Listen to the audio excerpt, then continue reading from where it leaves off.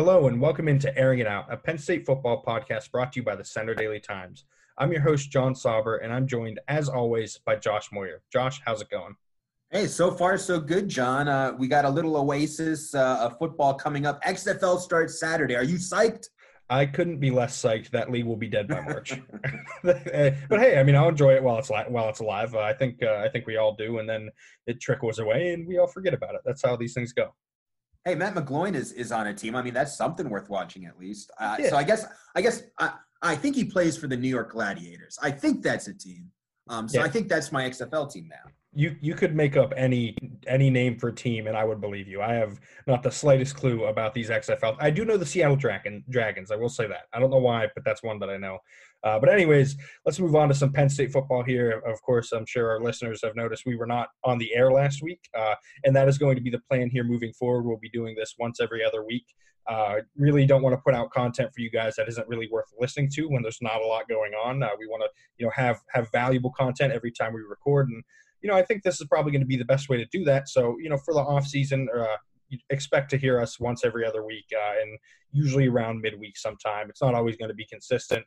Me covering Penn State basketball and preps and everything, it can switch things up. But we'll be getting one out at least once every other week. Quality over quantity. That's what I'm trying to say here, Sauber. Exactly. That's what we're all looking for. But let's get this episode rolling with the seemingly the news of the week and the most recent news that occurred, and that's Ricky Slade entering the transfer portal. I think you and I both expected a running back to go, and he seemed to be like the most logical one, even though everyone was adamant he was going to stay, and including us at points. What are your thoughts on Slade transferring, and what does this mean for Penn State? It doesn't mean a whole lot for Penn State. I mean, I think that's the thing with this news. Let me backtrack a little bit. Ricky Slade, in December, he swore to reporters he was all about returning to Penn State. And obviously something changed along the way. But he was very adamant. He was very sincere. And let me just read this quote, that he told The Athletic's Audrey Snyder. This is from Ricky Slade in late December. Quote, "For me, I don't want to go anywhere else. I love Penn State. I love the school. I love the football. I want a degree from here. I'm enjoying my time here, and they're enjoying their time. Of course, he was referring to the other running backs, but, and he also said, quote, "We're in this thing together until the end." Well, the end came a little bit sooner than a lot of people thought, but I don't know for sure what changed here, John, but what I do know is that James Franklin and the coaching staff after the season meet with every player, talk about the future, talk about where they are in the depth chart. And I've got to assume, yes, I am speculating here, but I've got to assume that Ricky Slade likely heard something there that he wasn't a big fan of. And when you look at the depth chart, again, this is a transfer that makes a lot of sense. This isn't something that's going to hurt Penn State or harm their chances or take away a win next year. Ricky Slade, obviously, he was a former 5-star prospect. He was the number 1 rated all-purpose back in 2018. But despite beginning the season as the starter this past year in 2019, he just never made an impact. Journey Brown passed him on the depth chart, and pretty soon he was the last running back on the depth chart. I mean, it was pretty clear who the weakest runner of the 4 were, even though 2 were true freshmen, and that was Ricky Slade. He was indecisive in the game against Minnesota. He had the worst average, the worst yards among the 4 scholarship running backs.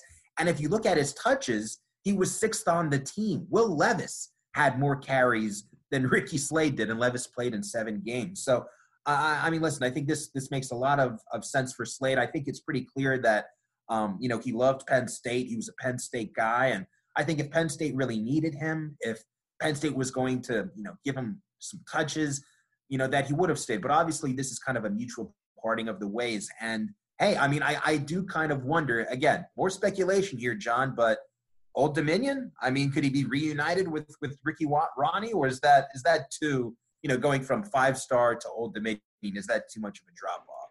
Yeah, I have to think he would find some Power 5 interest, even if it's not, a high level, playoff contender Power 5 team.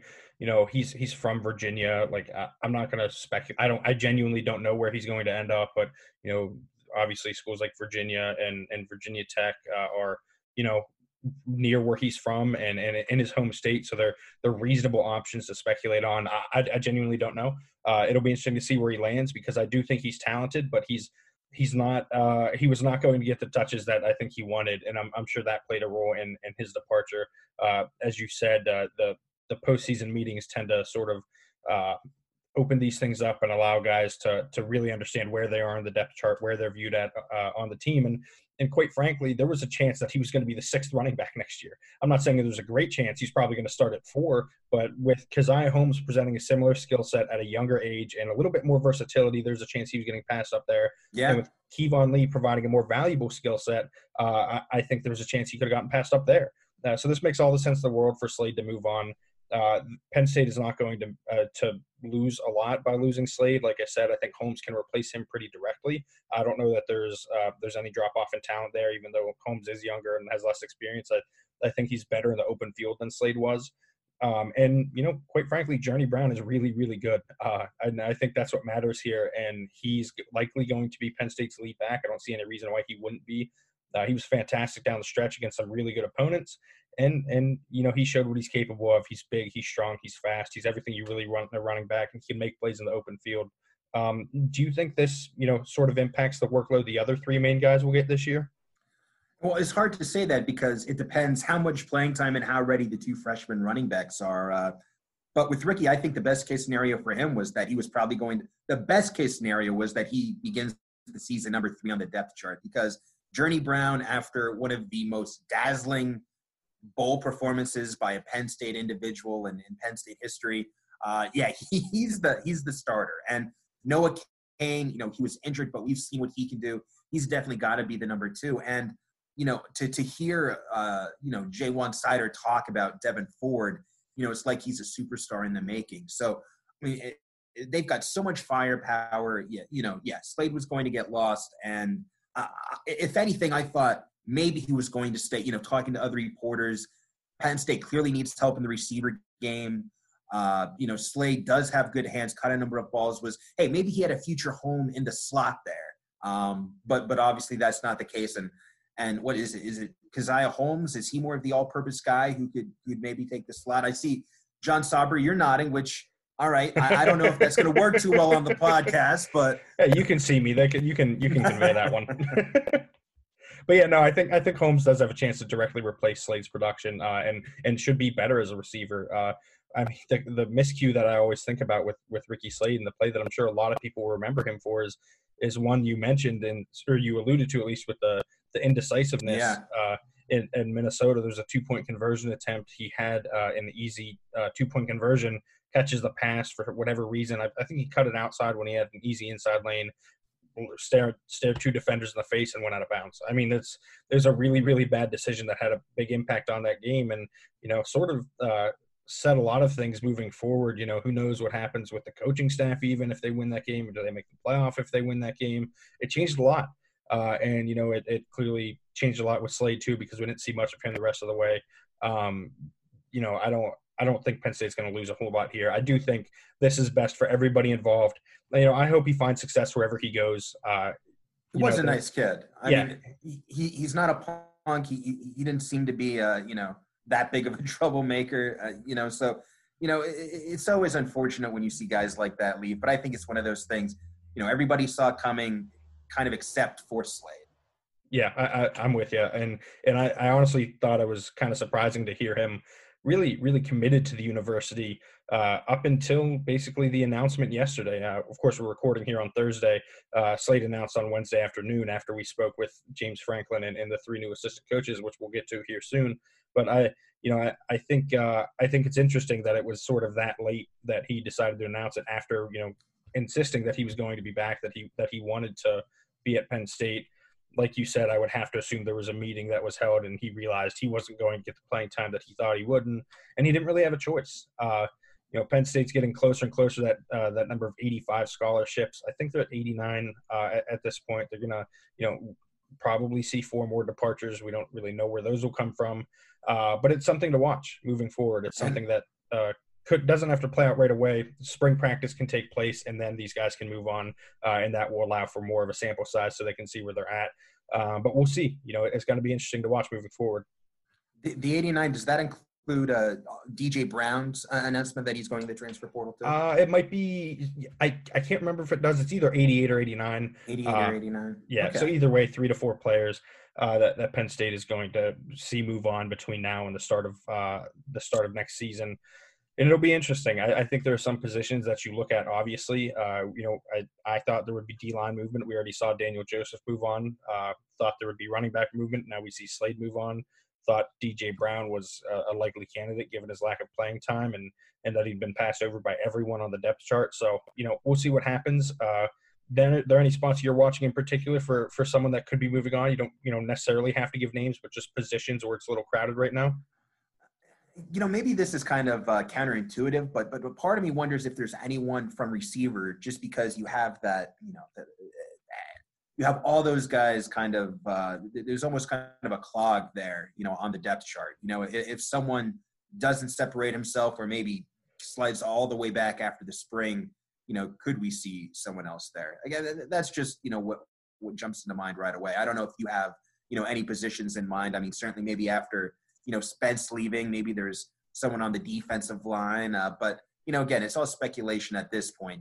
But, I'm not ready to put the Twitter alerts on Shane Simmons quite yet. But, we'll see maybe if, defensive line, if there's any movement as well. Yeah, I think wide receiver is a good spot to watch. A lot of young guys, and if you get passed over by a guy in your class or multiple guys in your class, it's, the writing seems to be on the wall at that point. Of course, we've got Mac Hippenhammer playing baseball this spring. We'll see how that goes. It's another spring where he's not with the team for spring ball. It's tougher to, find a role if you're not there. So we'll see what happens there. I think, he's making the right decision for himself and playing baseball. He's actually good at baseball and one of Penn State's best players, which isn't saying much given the Penn State baseball program standing nationally. But still, good for him deciding to do what he wants to do from that standpoint. But yeah, D-line's something to watch too. These coaching changes are. Can I just stop? That was the most backhanded compliment I've ever heard you give on the podcast. Hippenhammer, he's the best player, but they're not very good. He's good. Good he's for him. Yeah, he's good. It's just the rest of the team that seems to be the issue. But no, I think the D-line is an excellent place to watch now that Sean Spencer has left, and we may as well start talking about that now. That is obviously the departure that I don't think a lot of us saw coming. We broke the news I think it was last Friday. Days really blended together last week. I was up through the night on that one. It was not an enjoyable experience. I wouldn't recommend it.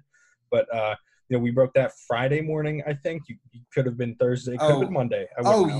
There's no we. That was all John Sauber. I appreciate that. But yeah, I mean, it was a pretty big surprise. A guy that has had an immense amount of success in the college ranks, seemed to be beloved by his players, and seemed to have a really good relationship with those players based on their Twitter reactions and how people were reacting when it was broken that he decided to leave. So how do you think this impacts the team this year and then sort of moving forward a little bit, looking past the 2020 season?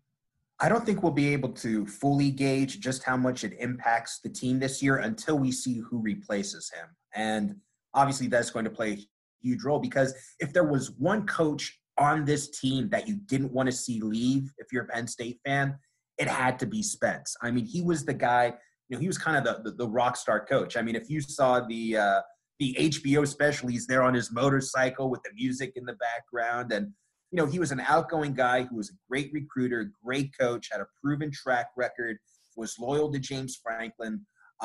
He was their best assistant coach. I mean, by far. And I mean, part of me wonders if you had to pick between Brent Pry and, Spence, I'd probably say, I mean, honestly, it might have been in their best interest for Pry to leave over Spence.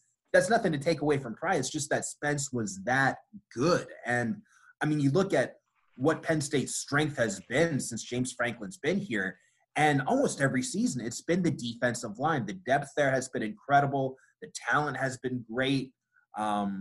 You just can't say enough good things about it. So I'm really curious to see how he's going to fare with the New York Giants. But I just don't think we're going to know the impact until we know who that replacement is going to be, because almost no matter who they hire, there's going to be a drop-off, especially when you've got to do your hiring in February.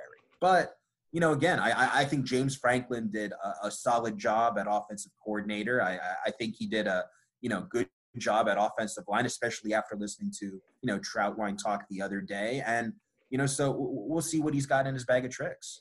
Yeah, I think you're right. I think we need to see the hire before we know the instant impact.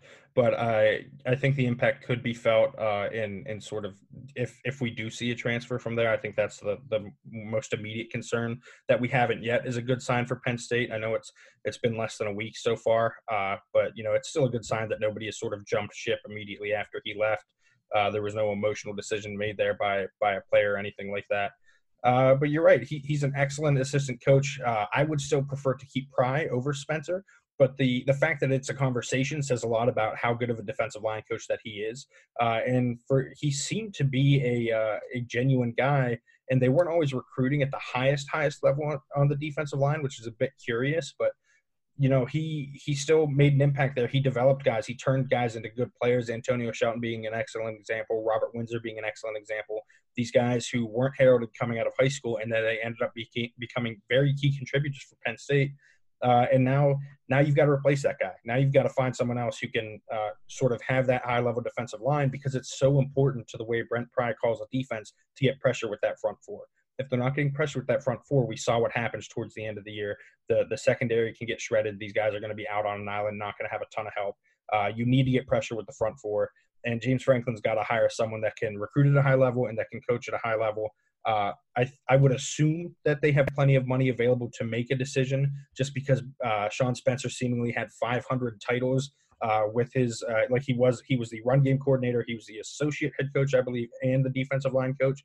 Generally speaking, you get titles added for a reason to be given a raise, because you have to sort of validate it with the university. So I would assume they have some money. It's just a matter of getting someone that's willing to go. It's a little bit late in the cycle for this to happen, so we'll see what happens. Now that signing day is over, I would assume that we're going to have a decision sometime soon, and James Franklin said as much yesterday. But yeah, speaking of Franklin speaking yesterday, which was the first time since – has this been since the Cotton Bowl, Josh, that we've heard from James Franklin? Yeah, some coaches like to do their season wrap-ups immediately after the season, wraps up. James Franklin, this was termed it was an end of season wrap-up. It was also, and this is from Penn State Athletics, also kind of a signing day, wrap-up, and then coach introduction. So Wednesday more or less just served as the coach introduction, which was, still nice. But yeah, that's where we are. It has been the first time he's spoken since the Cotton Bowl. And so do you have any takeaways from what Franklin himself said, whether it's about the new coaches, whether it's about, where the roster stands? I know we didn't get a ton of information, but any thoughts on anything he said? Oh, boy, really putting me on the spot here, Saber. Well, that's how we do it. He talked for 40 minutes, so I'm trying to think what stands out. And honestly, the thing to me is just the contract still. And, James Franklin, I did ask him about that. And, his response was just essentially, don't call it a delay. It hasn't been delayed, even though we were expecting it to be released about 3 weeks ago. He said there's just been a lot of red tape to go through, but everything's been agreed to in principle. And, they're just kind of waiting on the lawyers to settle everything. So, he said that should be coming out shortly. It's not like he's backing out or has cold feet. And, he intimated that, a quote unquote delay, which again is not what he wanted to call it, was not the result of any lawsuits or, things like that. So, it's still unusual, for the Committee on Compensation to okay it December 6th. And today is February 6th. And for the lawyers to still be working on that. So, I don't know what they're working on, but, James seemed very sincere, certainly about that. So, for me, that was the biggest takeaway. I think, the most important part of the press conference, wasn't necessarily even what James Franklin said, but it was the fact that we got to hear Kirk Ciarrocca for the first time talk about his offensive philosophy and what his core values are. We were able to listen to Troutwine and why he thinks that, he's the right coach to take this offensive line to the next level. And I'm sure, Taylor Stubblefield helped explain what the hell he was thinking when he wore the Miami belt buckle. We'll get to that one. I've never felt more empathetic for a coach in my entire life. Trust me. I'll explain it here in a second. But yeah, it was definitely brought up. But we may as well start with Kirk Ciarrocca. He is the most important hire of the offseason. It matters most. His impact matters most for this team. He's literally the offensive coordinator. The offense needs to take a step up next year. You had the chance to be around him and listen to him speak. What were your main takeaways from Kirk Ciarrocca yesterday? I thought he carried himself really well. And there were two things with Kirk Ciarrocca. He said that, he doesn't make rash decisions, that he carefully thinks out everything he does. And you could kind of tell that, with his answers. He seemed like a person who said what he meant. He wasn't a guy who was going to BS you. And let me tell you, in this job, that's something you very much appreciate. Yes. And, the thing that struck me was really his philosophy, which sounds simple enough, but it's something that the New England Patriots and Bill Belichick, are known for. And that's you accentuate the strengths of your offense and you limit the weaknesses, which sounds super simple. And it is, but the execution of that is entirely different. And he gave an example. And that example was when the recruiting staff asks him what type of quarterback he goes for, he says he kind of ticks them off when he says this, but he replies, a good one. Oh, no. Do you want a dual threat or a good one? And he the said, right answer. Yeah. And his response was, whatever the player's strengths are, he's going to cater the offense to that. He's not looking to find pieces to fit his offense. He's looking for the best players, and he's going to make those pieces fit. He's going to make the offense fit the pieces and not the pieces fit the offense, if that makes sense. And, just to kind of give that example, when he was with Delaware, he had a dual threat running quarterback and did really well with him. Andy Hall, hardcore Philadelphia Eagles fans might remember him because he was a 6th-round pick a number of years ago, played there for 2 years. And obviously he's fine with the pocket passers. Tanner Morgan from Minnesota has -6 yards of career rushing, not exactly a dual threat. And you might remember he had quite a bit of success against Penn State last season and was an all-conference quarterback. So, the guy can do it all. Western Michigan, they were light on tight ends one year, so he utilized a fullback. This is a guy – well, he was quick to – we had to follow that up, right? So does that mean, you're going to have a fullback in the Penn State offense? And he laughed. And no, he's not counting on that. But, again, you look at the personnel Penn State has, they do not have a shortage of tight ends here. There are a lot of solid tight ends. But, that's the thing with them. If they're light in one place, like maybe wide receiver is not the strongest this year, he's going to find a way to make up for that. And another thing he said, which again I was struck by with his philosophy, is just after spring he looks at what everybody does, and it's not necessarily who's improved where and all this stuff. It's what came naturally to these guys and what didn't to each individual, and trying to shift his offense and call the plays to make up for that. So honestly, listen to him talk. I'm really, really interested and intrigued by what he's going to bring to this Penn State offense in 2020. And I remember when Joe Moorhead came on board, I thought my bold prediction was that Penn State would be the most improved offense in the country.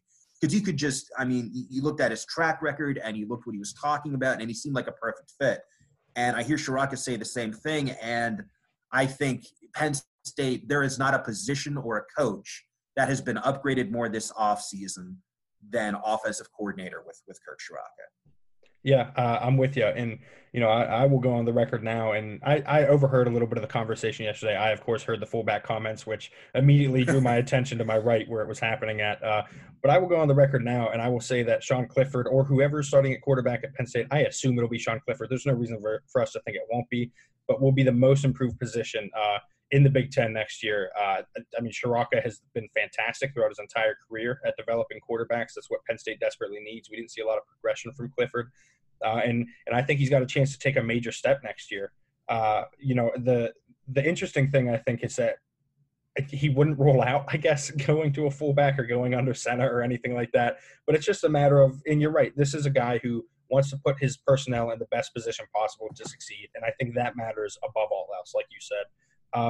one of the other primary additions we saw this offseason was Taylor Stubblefield, of course, as the wide receivers coach, replacing Jared Parker, who left for the offensive coordinator position at West Virginia. Stubblefield was at Miami last year and was at roughly 300 places in the last 10 years, which you can read more about, of course, at centerdaily.com, where I wrote about that. And I thought it was interesting, though. He was asked about the belt.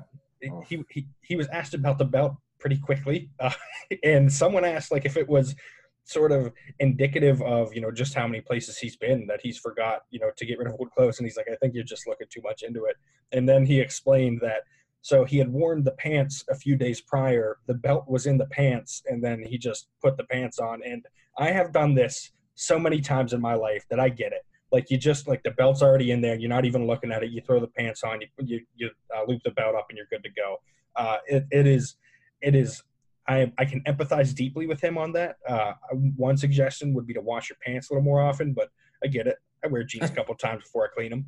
But he was laughing about it. He was very jovial yesterday, I guess, and like Ciarrocca, pretty upfront. He did not seem like a guy who was going to mince words. He said what he meant. He didn't really have the patience to mince his words, to sort of hype himself up or anything like that. And he was very honest. He mentioned how important stability was for him and how important it is for him to find stability at Penn State because he hasn't had it, and how that was common ground that he and Franklin found, that he needed stability and Penn State needed stability at the wide receivers coach position. And with any luck, they'll have it. He went as far to say as he won't take. He already knows next year if someone calls and offers him an offensive coordinator position, he won't take it. Yeah, well, I mean, again, this guy's been everywhere, and he's only been a wide receivers coach. I think Stubblefield has the potential to be good for Penn State. But again, I mean, to me, that's a red flag when you've been to, 11 places in 13 years. He's never stayed longer than 2 years. Sometimes there's been a new staff, but, sometimes he's just essentially the contract's expired and they don't want him around anymore. It's been an interesting dynamic for him. But that's the thing. I don't think he's going to get an offensive coordinator position anytime soon. Right. There's certainly a Power 5 offer, especially even if he had 3 all Big Ten receivers this season. He's not getting an OC offer. So, I think he could be around Penn State for a while just because where else do you go? If you're not going to be OC or head coach, you're still a young guy, wide receiver coach to wide receiver coach, unless he's pulling a Gaddis and moving on to Alabama, which, hey, you never know. But yeah, I guess what I'm getting at is this, John. If Taylor Stubblefield is no longer with the program, odds are it's because Penn State has fired him and not the other way around. Yep, I'm with you. I don't think he's anywhere near qualified yet to take those jobs, but I think that was his point. He knows that he needs to find stability to advance his career. He was upfront about that too. He needs stability for selfish reasons at the end of the day, to help him improve and to help him learn and to help him become a better coach so he can become an offensive coordinator, so he can become a head coach someday. And I think it was sort of refreshing to hear that kind of honesty, that he was blunt about it. He said it was basically selfishly. He wants to, put himself in a position to move up the ranks. And to do that, he's going to have to stay at Penn State for at the very least 2 years, if not, 3 or 4 years. And for all intents and purposes, he seems to have a fantastic guy to learn under in Kirk Ciarrocca. And so it'll be interesting to see how it plays out. I wouldn't be surprised if he down the road became an offensive coordinator, but I think you're totally right. I think he's not there yet, and I don't think there's any reason to believe he will be there next year or even the year after. Yeah, I mean, we'll see with Stubblefield. He's going to get chances. The one thing we know, the guy can catch, for a short – yes, he can. Not even for a short time. For a few years, he had the NCAA record for all-time career catches. He still has the record in the Big Ten for career catches. So, I mean, he knows what he's doing on the field. You said before that he's a great technician, and that's what Penn State needs right now. So, we'll see if he's a good fit. But, for me, one place that Penn State could also use improvement, offensive line. And we were both able to listen to what, Troutwine had to say. So let me put on the host hat for a second here, John, and ask you, what were your first impressions of the new OL coach? I thought it was interesting. I thought, he made it clear how much he loved Penn State. He went while bashing Rutgers along the way, which I got a good chuckle out of. He mentioned that you were not necessarily bashing them, but bashing definitely what they were when he was a recruit. Well, we may as well share that now because I think that was my favorite part. But yeah. He said basically that he got offered by Rutgers and he didn't know what it was. So he didn't know where they were. He didn't know anything about Rutgers. And he did caveat it with, 4 or 5 years down the road, Greg Schiano got there and took the job and took them to new heights that they hadn't seen before. But at the time, he had never heard of them. And they were really not even an option for him to root for, which I thought was pretty funny. And that played a role in him being a Penn State fan. And again, he's a South Jersey guy. Yes. To not know what Rutgers is when you're from South Jersey, that's amazing. Yeah, I think it says a lot about where Rutgers was at the time and honestly where they were up until they hired Greg Schiano about a month and a half ago, 2 months ago, however long ago that was now. But I think he's going to be a really interesting hire. I think he's got a chance to land some really high-level guys. He seems to be a good offensive line coach. He had Boston College among the best in the country. They had all 5 starters this past season earn some type of all-ACC honor, which is really impressive. If he can do that with this group, which is really talented, it returns 3 full-time starters and 2 part-time starters. I think we're all sort of anticipating the lineup to look a lot like last year with just those 2 part-time starters being full-time starters at guard, maybe a little more Caden Wallace mixed in, maybe a little more Des Holmes mixed in. We'll see. But I think he's got a really good unit, a veteran unit to work with. And if he can install what he wants to install, and elevate them to the level he wants to, because that's one thing he mentioned. He said they were already good last year. It's his responsibility to elevate them to great. And I think that's exactly why this hire was made. I think that's why Matt Limegrover was let go. I think that is why the decision was made. I think Limegrover did a good job at Penn State. I think Troutwine has a chance to do an excellent job at Penn State. And that's as good of a reason as there is to make a change.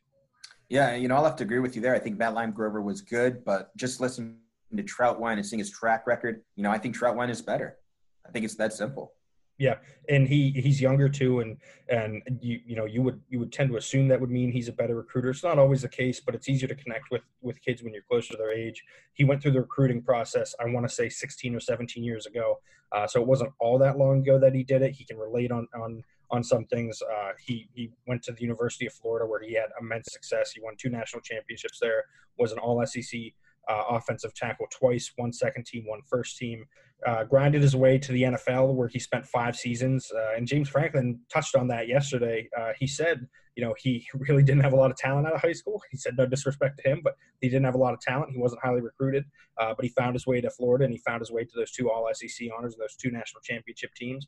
And then he, found his way to the NFL, even though he was undrafted, and found his way into rosters and practice squads for 5 seasons. So he knows what it takes to get there from a tactical standpoint. So once you combine the tactician aspect of it with the talent that he's bringing in, and he has the chance to bring in, you sort of get a perfect blend of what a coach can be at his best. And that I think that's part of the hope with Stubblefield too, that these are guys that are, such good tacticians that they can elevate the talent that's already there and bring in enough talent to elevate them to the highest level possible, rather than getting talent and just sort of having them meet expectations. These guys can now exceed expectations. Yeah, usually this is where I would follow up with an amazing point to build off of what you said, Sauber, but I think you summed it up pretty well there. I mean, I liked the Troutwine hire before I spoke to him. I like it more, now that I had a chance to kind of hear what he was all about. And, he explained his technique a little bit, how, he's really emphasized, kind of driving with the legs. He wants guys who can squat, more than they bench. And, he said that, the players have, bought into it so far. And yeah, I mean, it really seems like this guy's been through it all. He knows what he's doing. And, I think Penn State is going to be a lot better for it. I mean, the offensive line, when James Franklin got here, has been pretty well documented. It was the Achilles heel of this program for years. And it was just recently starting to go from being completely terrible to being not completely terrible, to being average, to being slightly above average. John, maybe I'm wrong here. I think they might actually be good this year. Yeah, I would. Offensive line. They could be one of the top groups in the conference at the very least, if not the country. I mean, there's a lot of upside there. And a lot. Top offensive line in the country this year, Matt? One of the top groups. I did not say the top group, but I want to be clear about that. Top 10 to 15, though, I don't think is outside the realm of possibility. With the talent level, we see all the stars with these guys that came in the past, and now an excellent head coach for all intents and purposes. I don't think it's that crazy for them to be top 10 to 15 in the country. I'm not sure the last time. I'll have to look this up. The last time Penn State has had a consensus first-team all-conference selection on the offensive line. I bet they get one in Rasheed Walker this year. I was going to say the same thing. Yeah, I think that one's. I would enjoy Rasheed Walker while he was at Penn State if I were a Penn State fan. I don't know if next year's the last year or the year after, but I'd be surprised if it's more than 2 years for him. Very talented kid, very very good. Going to be an NFL player. Probably going to be a day one pick, day two pick in the NFL draft when he finally leaves. So, and Trautwein's got that kind of talent to work with now. He doesn't have Boston College level guys now. He has Penn State level guys, and Trautwein also a guy who dreamed of going to Penn State, and now he's finally there. He wanted the offer back in high school. I think it was interesting too. So did Shiraka, I think. Yeah, exactly. So did Shiraka. One final note on Trautwein, though. I thought it was interesting that he mentioned, someone asked him about his career aspirations and what he wants to do. And he said that, maybe offensive coordinator someday, but he acknowledged that not a lot of offensive coordinators are offensive line coaches. So there's a chance that, and he mentioned his love for coaching the offensive line as well, but there's a chance that this is another extended stay for Trautwein. Now, he's got the kind of upside as a coach that we're seeing that. Yeah. I don't see that necessarily being the case. But as long as you can have him, I think you should cherish him because I fully expect him to be a home run hire with the Nittany Lions. Yeah, no, I'll second that. I mean, I think Shiraka and Trautwein, Trautwein before I was like, maybe that's a B+, A- hire. No, at this point, I know we're early, but hey, our job is to predict a little bit, to project a little That's bit. Right. And I really like them both. I think it's going to be, home run for the both of them. Yeah, I'm with you. That'll do it for this week's episode, though, of course, of Airing It Out. You can find us, as always, on Apple Podcasts, Spotify, Google Play, Stitcher, and TuneIn. If you want to read Josh and I's writing, you can subscribe to a Sports Pass from the Center Daily Times at centerdaily.com/sportspodcast. Of course, follow us on Twitter at @byjoshmoyer and @JohnSauber. Thanks for tuning in, and have a great day.